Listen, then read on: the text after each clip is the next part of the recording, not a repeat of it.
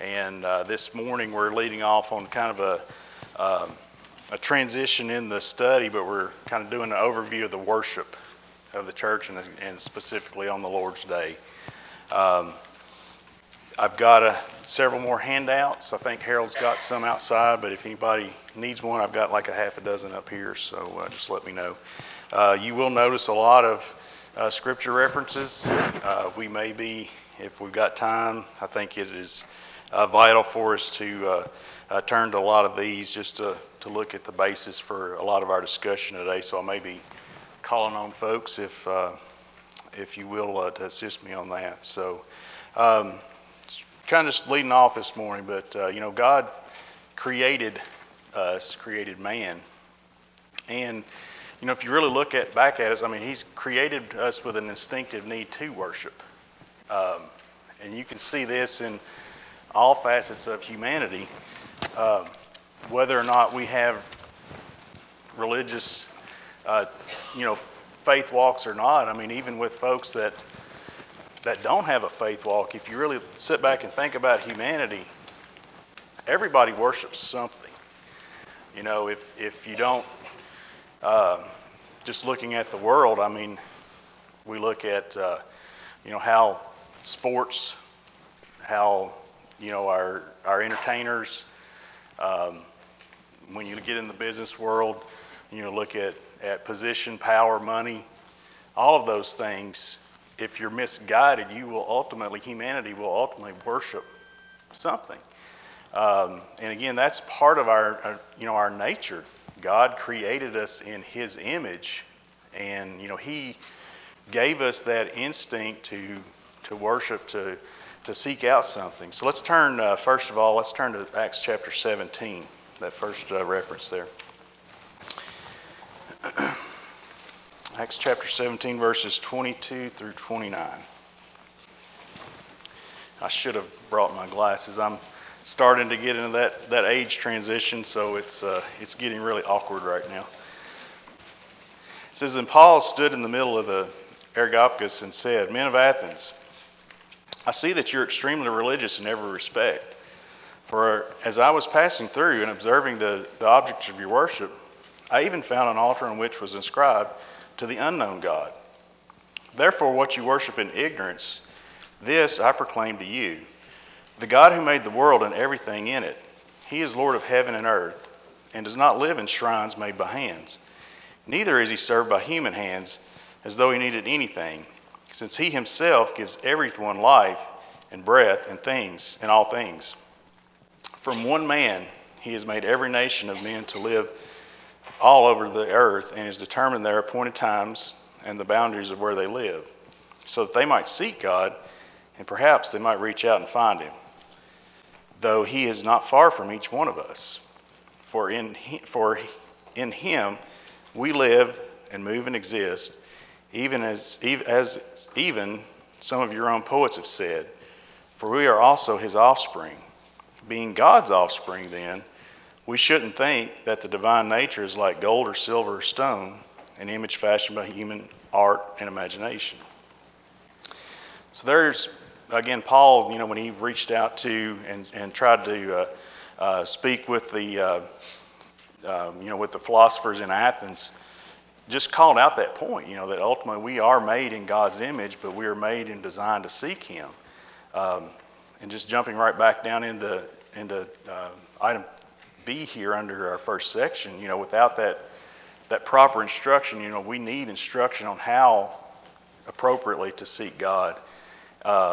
We talked briefly about, totally misguided means of worshiping objects or things, but even when we're seeking God, if we inappropriately seek the wrong image, and that's very, very easy to do. And one of the first ones that comes to my mind is Aaron building the golden calf. When Moses was on Mount Sinai, obtaining again the first law that God was establishing to the Jewish nation.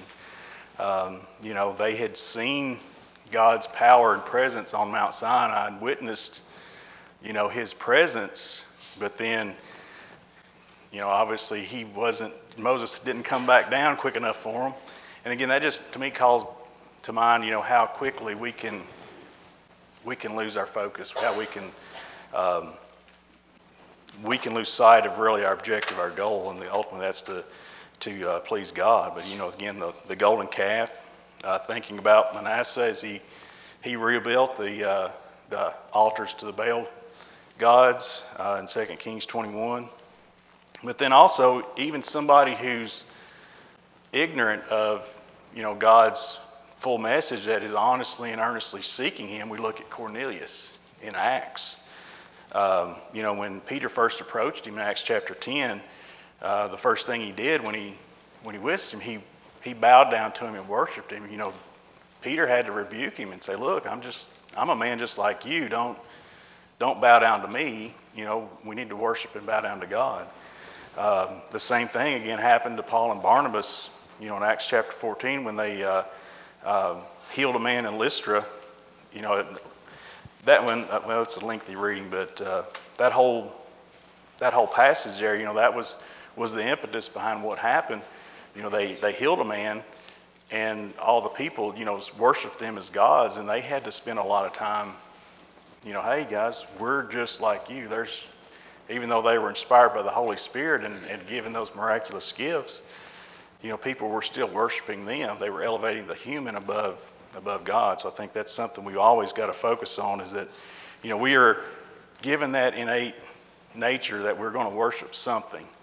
And it's then our obligation to teach and show, we got to direct all that energy, that instinct in the correct location, the correct manner. And again, that's ultimately God. Any thoughts or comments on that before we'll probably have to ramp up, because there's quite a bit here to cover. God's always provided man with instruction regarding acceptable worship. And let's go ahead and turn back to Genesis chapter 4. Again, when we look at the patriarchal age, it's not explicitly spelled out, but when we look at the written record, it shows us, there was instruction on how to worship God even in the beginning. And of course, this is, the first generation after Adam and Eve being expelled from the garden. Jeremy, you care to read Genesis 4 there for me? It's verses 3 through 5. So there we see a contrast. Again, the very first example of a worship, we're not given any of the details other than, Abel was a shepherd, tended the flock. Cain was basically a farmer. Two different sacrifices, and at face value, you're like, well, is that just, was that because of the fact that one of them offered a sheep and the other one offered a grain offering or some produce? But I think if we turn over to Hebrews 11, verse 4, that tells us a little bit more, gives us a little bit more insight in the situation there. That says, Hebrews 11:4 says, "By faith Abel offered to God a better sacrifice than Cain did. By this he was approved as a righteous man, because God approved his gifts. Even though he is dead, he still speaks through this." So I think there it's diving and drilling more into the heart.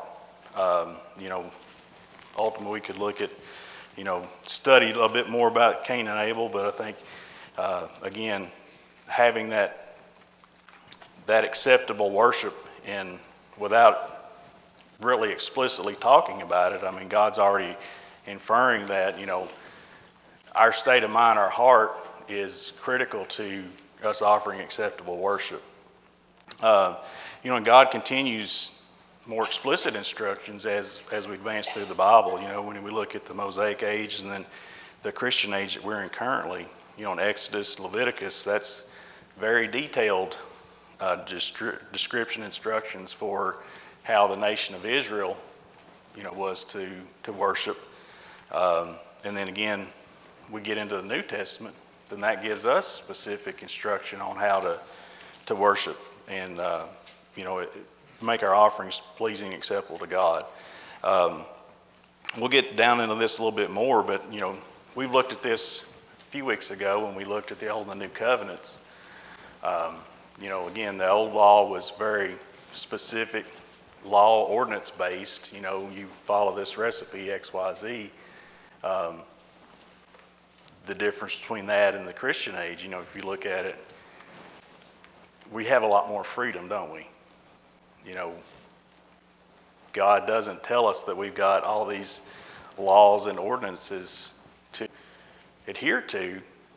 Again, kind of jumping back into Jesus as he's starting his ministry, that was to me, one of the key elements of, when he started preaching and telling the world about the new, what his kingdom was going to be like. He didn't dwell on the specifics of those details and commandments. He drilled down into, what's your heart condition like? And, I think that's one of the key elements here is, God has continued to advance and give us more detail. But then also, in my mind, he's lifting a lot of pressure off of us because, I go back and look at the old law and I don't even know if I could get through a day personally to meet all those. And again, you could do your best, but if you had failed in one aspect because of ignorance, you're still a lawbreaker. To me, that's exactly. And still remembering, the thing that I have to keep in mind all the time is, I constantly, I probably overthink things with my technical work. I have a tendency to do that, so that paralysis by analysis type thing. But constantly thinking about, the things that trip me up, things that I've struggled with since I was a little kid, and I, can't get over that, whether it's, different temptations or attitudes, being prideful, not being gracious to those I'm around, not being patient to those I'm around. And, it's easy to get discouraged, but then you sit back and you think about, wait a minute, Jesus has already covered all those sins. He's already paid the price that, the price of my sins, and I don't have to be, again, we're not going to be perfect at it, but if we're constantly walking in the light, as John mentions in 1 John, we don't have to be oppressed by that constantly. So again, that's something that I think we have to keep in mind all the time is that, we're going to do the best we can, but guess what? We're all going to fail. It's kind of like the old analogy, the two cows that try to jump over the moon, one of them jumped a foot off the ground, the other one jumped 2 feet. Well, guess what? They both failed miserably.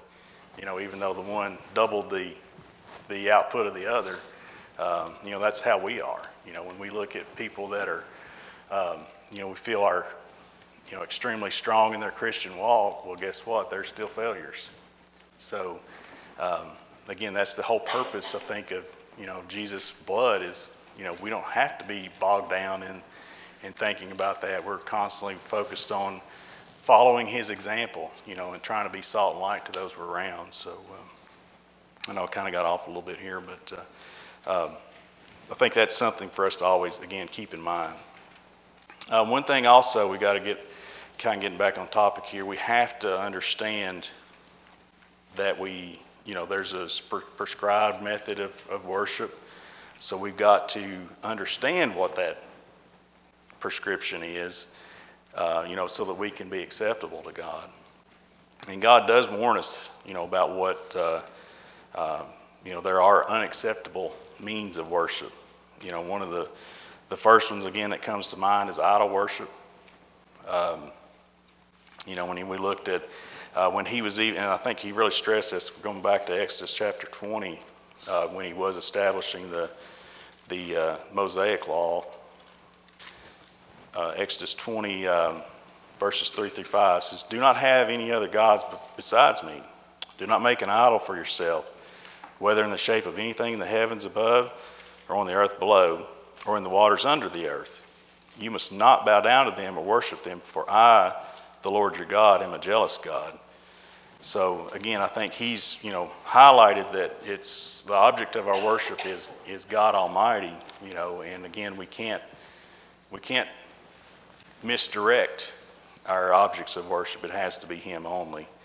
It's a very similar message, that Paul presented in Corinthians, again, talking about idol worship.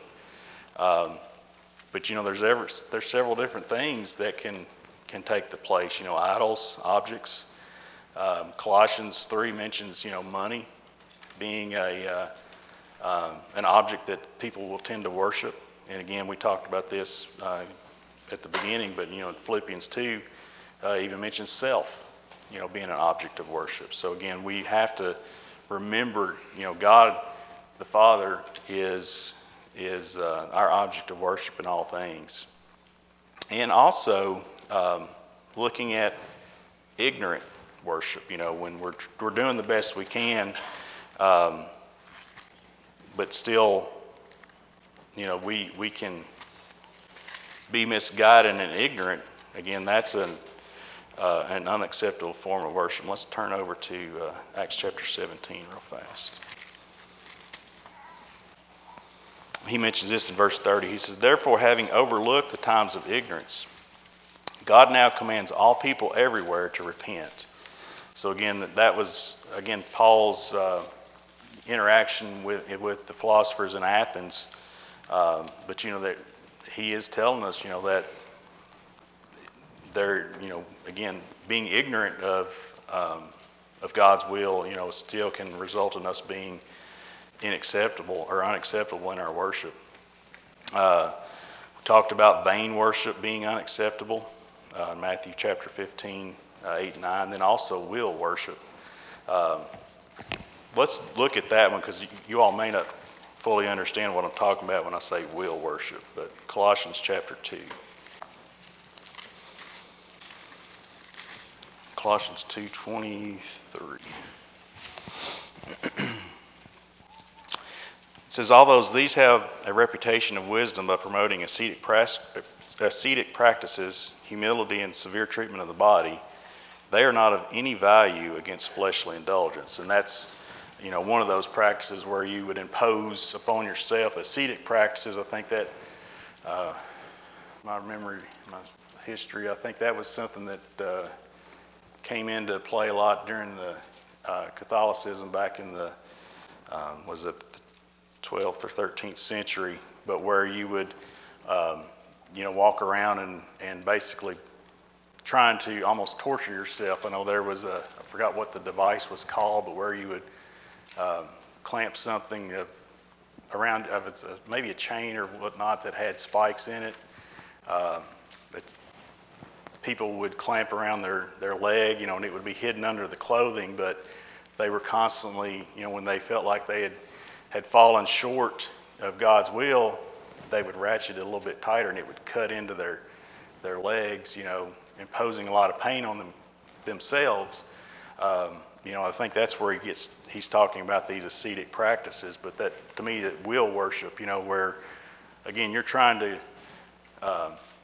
overcome your failures with these works, even though maybe somebody didn't even know wasn't aware of it. But I think that's a danger here of an unacceptable worship, where we're imposing upon ourselves something more harsh, more specific than God ever did. And again, that goes back to the tendency of the Pharisees. When you look at that again, impose much more requirements and laws and whatnot than even God did during the establishment of the old laws. So those are again more examples of unacceptable worship. Now jumping down to section 4, he has clearly defined what true and acceptable worship is for Christians. Of course, the Greek word, I'm not going to pronounce it, Josh. I'm not going to do it. You've made me get all the ones that have the Greek enunciation, so there it is. I tried to spell it out, but basically the Greek word for worship means to kiss or to kiss towards. So that means, paying an act of homage or extreme reverence towards something. That's the true definition or the literal definition of worship. Worship is a definite, intentional act. When you look at the the wise men came from the east in Matthew chapter 2, when they were coming to see, the infant Christ, that was an intentional act for them. They had, again, the Holy Spirit had provided them that message, and they had spent quite some time traveling, again, to come and to worship Him. And then what did they do? They offered, the spices of frankincense and myrrh, so they were offering Him worship even as a baby, but that was an intentional act. It also requires complete and full participation and focus, to be acceptable. And I think the one that really highlights that to me, going back to Abraham's sacrifice to God in Genesis 22. Of course, this is him going up on the mountain with Isaac. God testing him. Being an old man, promised that he would have seed from his own body that would produce a great nation, and ultimately that Messiah would come through. So here's the child Isaac, and God tells him to go sacrifice him. That had to be very intentional, and he had to be completely committed to that. But then also, we get more revelation in Hebrews where, his faith was so strong that he understood that even if God asked him to kill Isaac and he carried it out, God had promised through this child, I'll build a great nation. So he knew that, God would ultimately would resurrect him from the dead. So again, I think that shows us that, we have to be committed. We have to be intentional when we come to worship. God did define elements for true and acceptable worship. Let's turn over to John chapter 4. Look at Jesus' description of that.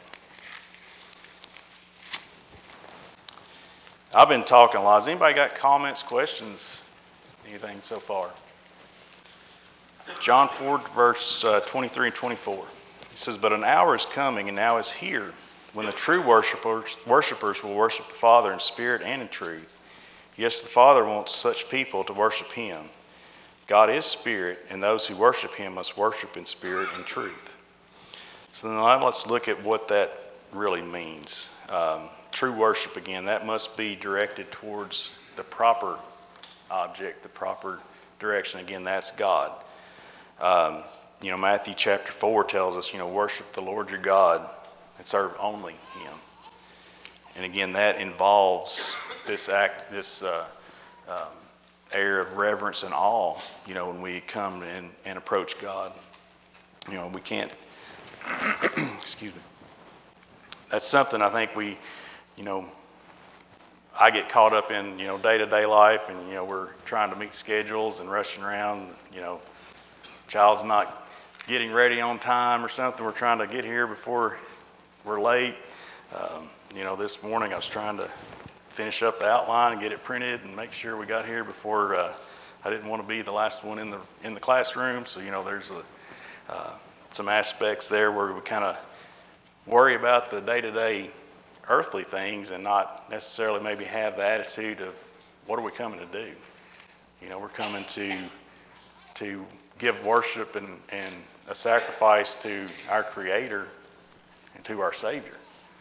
That's a pretty powerful thing to be when you step back and think about. Every Sunday, every Sunday night, Wednesday night, we fall into that routine. But when you step back and distill it down, when we're coming into the presence of God Almighty, that's pretty intense stuff. Chuck, sorry. Lost his focus. That's right. That's right. True worship also has to come from that proper attitude, in spirit. That has to, again, back to your comment, that has to be directed again from internally, from our heart, from our soul, with faith. As John 14 mentions, And then from the heart, where's our worship going? Who's it directed toward? It's directed towards God, right? So it's towards that specific, that proper object, which again is God the Creator. And then also, it's directed with a heart of joy and thanksgiving. Again, thinking about that, the whole reason that we have joy in this life is knowing that Jesus already paid the price that I deserve to pay. And that's with everything else that's going on. As he mentioned, take heart.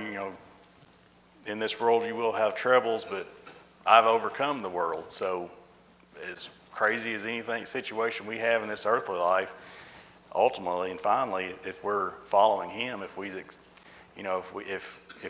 have accepted Him, put Him on in baptism, and are trying to walk in the light, nothing else really matters, right? And just like I think it was that last week or the week before last, when Hiram mentioned that if you have the most awful and worst life on this earthly realm, ultimately, in eternity, that's going to feel like nothing. We don't think about that. We get caught up in the day-to-day details of everything we're going through, but then when you step back and really think about it, it's like, well, it's really a blip in the radar screen, to be honest. So, I think that's something we have to continue to think about.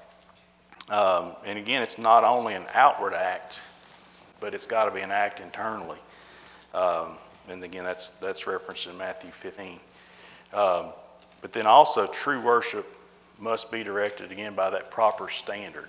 And as we started this whole group of lessons, this study, that was one of the things we established initially, was that we have to have a standard by which that we look at where we get truth, where we get authority,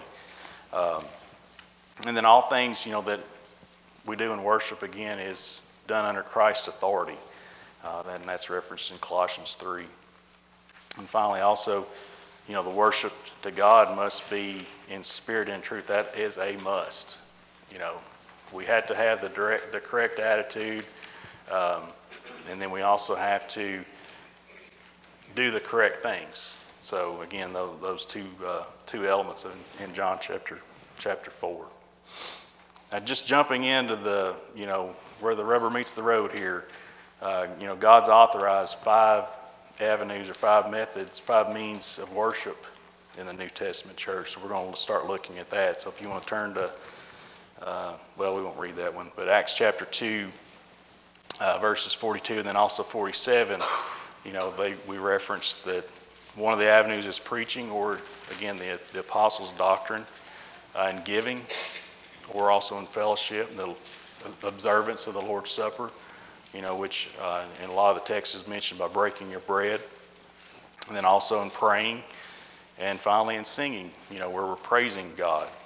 So let's first look at preaching. So we'll turn over to Acts chapter 20, and you'll notice there's going to be a lot of common verses throughout this. And again, we'll try to read through as many of them as possible, but I haven't managed time appropriately this morning already, so we'll have to step it up a bit. Acts 20 verse 7 says, "On the first day of the week we assembled to break bread, and then Paul spoke to them, since he was about to depart the next day, and he extended his message until midnight." And of course we remember the rest of that story where a young man falls out of the upper room. Paul raises him back up, but again, his purpose there, 2 things there really, breaking of bread, observing the Lord's Supper, but then also he was preaching. He was bringing a message to them. That's one of the things, farther into that chapter in verse 27, that's one of the key elements, that preachers are to disclose or declare the plan of God. It says, "I did not shrink back from declaring to you the whole plan of God." And then also speaking only of the oracles of God in 1 Peter 4. And then in 2 Timothy mentions this a lot, correctly handling the Word of God, being able to understand it and correctly apply it. So that's one of the key elements of our preaching. Again, we're to engage in study and worship, speak only of God's message, God's plan to us. But again, then also knowing enough about the Bible and have studied it enough so that when you read something, you can correctly apply it. And I've seen a lot of misapplications and misunderstandings do a lot of damage to folks.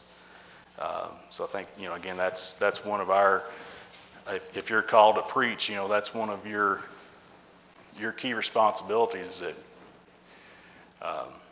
it's kind of, again, I think about it, one of the key responsibilities of my secular job. I've got to understand what I'm doing. A lot of scientific, physical concepts. If I was a low D student, I'm probably not going to be able to correctly apply those concepts. And I think again, if you're embarking on that call to preach, you're taking on a pretty weighty responsibility. And I think it's on you to get into the Word and study enough to make sure that you can correctly understand and apply it as you're presenting the message to folks.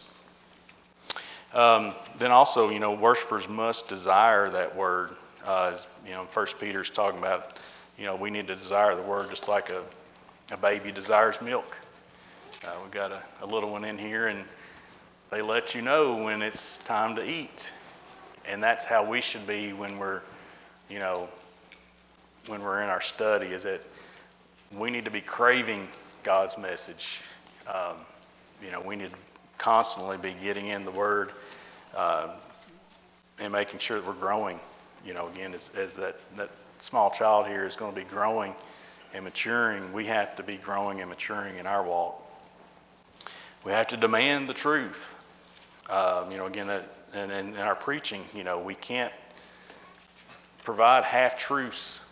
This is not, this is pretty serious stuff here, so we can't demand anything but the entire truth in our preaching.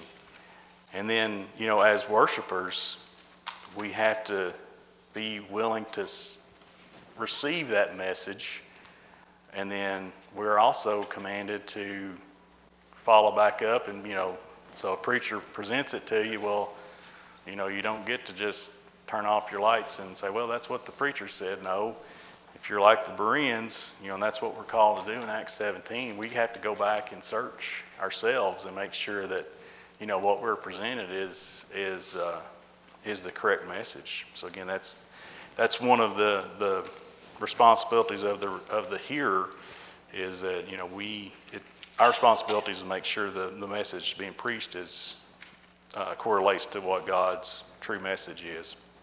The second one, giving of our means.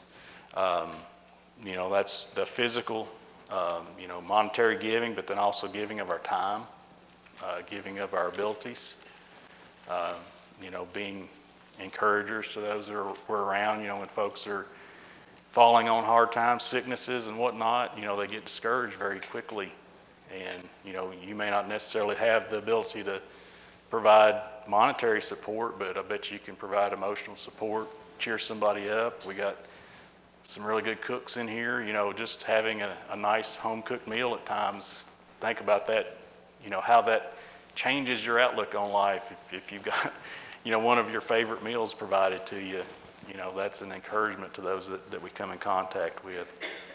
And, it does, when we got back into one of the contrasts between the Old and the New covenants, there was a prescribed amount of giving in the old law. And again, we're kind of freed from that directive, that prescribed burden. He says, give as you've been prospered. Some folks, are struggling.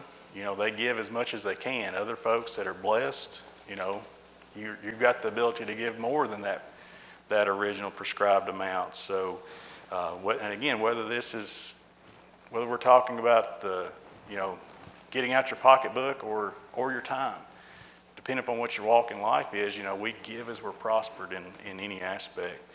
And then also, we're required to do that cheerfully. If you're going to give something, be happy about doing it. Don't just, oh my goodness, I got to give this much, or I've got to take off and spend this much time over here on this activity. If in God's eyes, if you got that mentality, then He would rather you just not do it. If you're going to have that, well, I'm obligated to do this. No, if you're going to do something, be happy about it, so that you're committed and you're wanting to give in that way. Observance of the Lord's Supper, again, that's a key element here. And I think having this in the center of these aspects, to me, is not by chance either. When we think about the observance of the Lord's Supper, again, it's a simple act. We're only taking of two elements. We're taking of unleavened bread, and then we're taking the fruit of the vine, that represent Christ's body and His blood. Of course, He implemented this, in this reference, Mark 14. But just thinking about, that we do this every week, and to me that has to be a central part of, of our worship. Again, the thought that without His blood, I've got no hope of having a relationship with God. So, to me, observing and remembering and thanking Him for that sacrifice, to me, has to be a key element of our worship each week. We are doing that as a memorial to Christ, remembering that sacrifice that He paid the price again for our sins. And then also, we're proclaiming, as 1 Corinthians, you'll notice all these references from 1 Corinthians, proclaiming His death. But then also, we got a chance to examine ourselves. Paul mentioned, partaking of the Lord's Supper in an unworthy manner in 1 Corinthians 11. So that's kind of a gut check each time. We have to think about, are we approaching God in the correct manner? And then also, again, it's to be observed every Sunday. Going back to Acts 20, on the first day of the week. And then if you'll look, I'm not going to read it because we don't have time, but 1 Corinthians 16, again, mentions on the first day of the week, on the first day of every week. So, that's to be a key element of our worship on Sunday.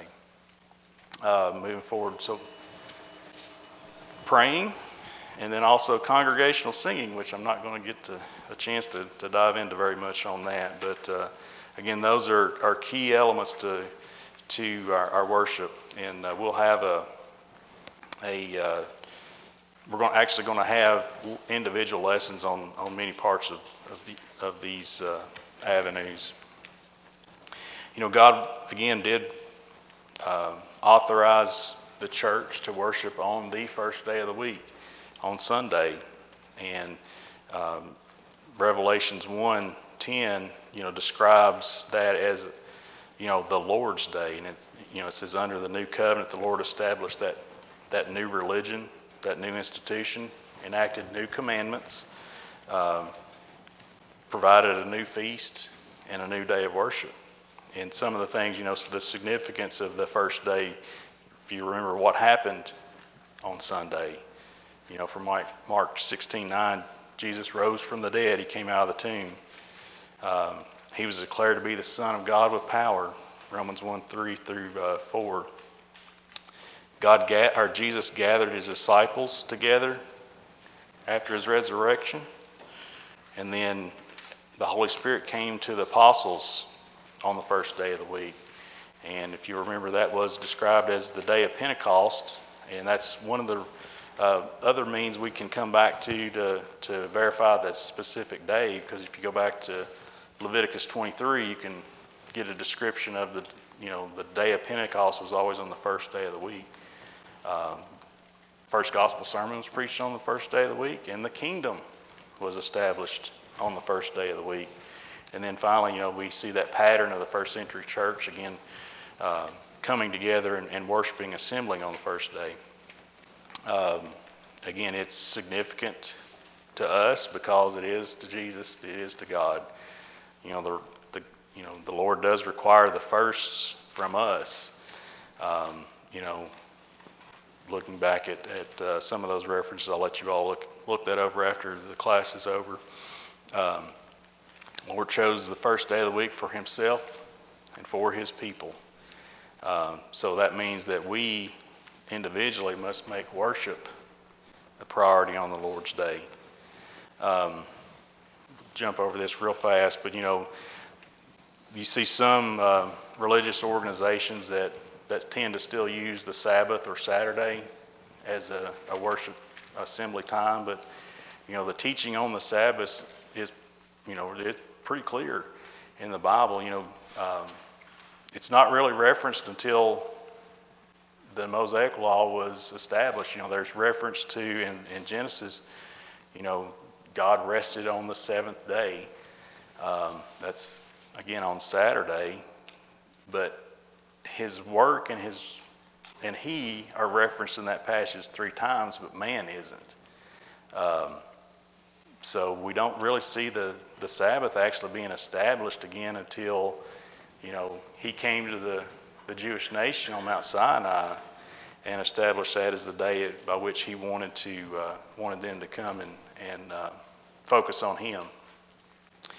One of the other big things with the Sabbath, again, the establishment of the Old Covenant was only with who? The nation of Israel, all right? It was specific to them. And again, God established that at Mount Sinai when he descended and presented the law to Moses. Again, it was a sign with Israel only. And one of the reasons being for that, again, is to let them remember, they had been slaves in Egypt and he had delivered them out of bondage. So again, we have to remember that was specific to them. And then, to me, one of the primary elements we go back to that transition between the old and the new covenant, again, was when did that occur? At Jesus' death, right? And, we see that when he died, in Matthew, Mark, and Luke, all 3 describe that, the curtain in the sanctuary was torn in 2 completely from top to bottom upon Jesus' death. So again, I think to me that's one of the key elements that show us, there was a defined transition between that old and new covenant. So kind of look through the conclusion there, but again, we have that object of worship again is God. We are to make sure we understand all the requirements that are involved in our worship, and we're supposed to have that correct attitude, in spirit to conduct ourselves and be acceptable to Jesus. So next week, I think, is the Lord's Supper. Is that right, Josh? Yeah. So next week we'll be talking specifically about the Lord's Supper. So thanks for everyone's attendance.